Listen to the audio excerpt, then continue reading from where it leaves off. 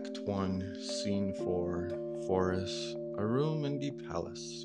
Flourish, entered Duncan, Malcolm, Donalbain, Lennox, and attendants.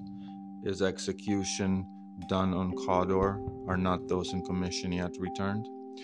My liege, they are not yet come back, but I have spoke with one that saw him die, who did report that very frankly he confessed his treason.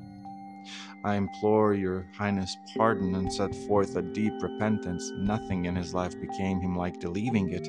He died, as one that had been studied in his death to throw away the dearest thing he owed, as 'twere a careless trifle. There's no art to find the mind's construction in the face. He was a gentleman on whom I built an absolute trust.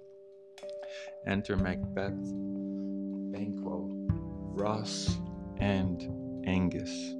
O worthiest cousin, the sin of my ingratitude, even now, was heavy on me. Thou art so far before that swiftest wing of recompense is slow to overtake thee.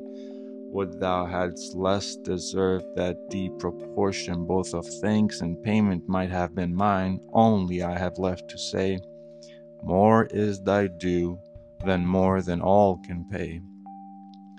The service and the loyalty I owe in doing it pays itself, your highness.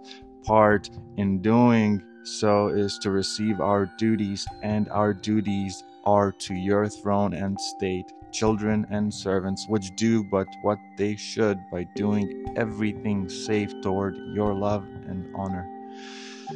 Welcome hither. I have begun to plant thee, and will labor to make thee full of growing. Noble Banquo, that hast no less deserved, nor must be known no less to have done so. Let me enfold thee and hold thee to my heart.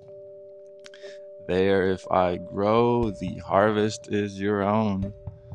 My plenteous joys, wanton in fullness, seek to hide themselves in drops of sorrow. Sons, kinsmen, thanes, and you whose places are the nearest, know we will establish our estate upon our eldest Malcolm, whom we name hereafter the Prince of Cumberland, which honor must not unaccompanied invest him only, but signs of nobleness like stars shall shine on all deservers, from hence to Inverness, and bind us further to you.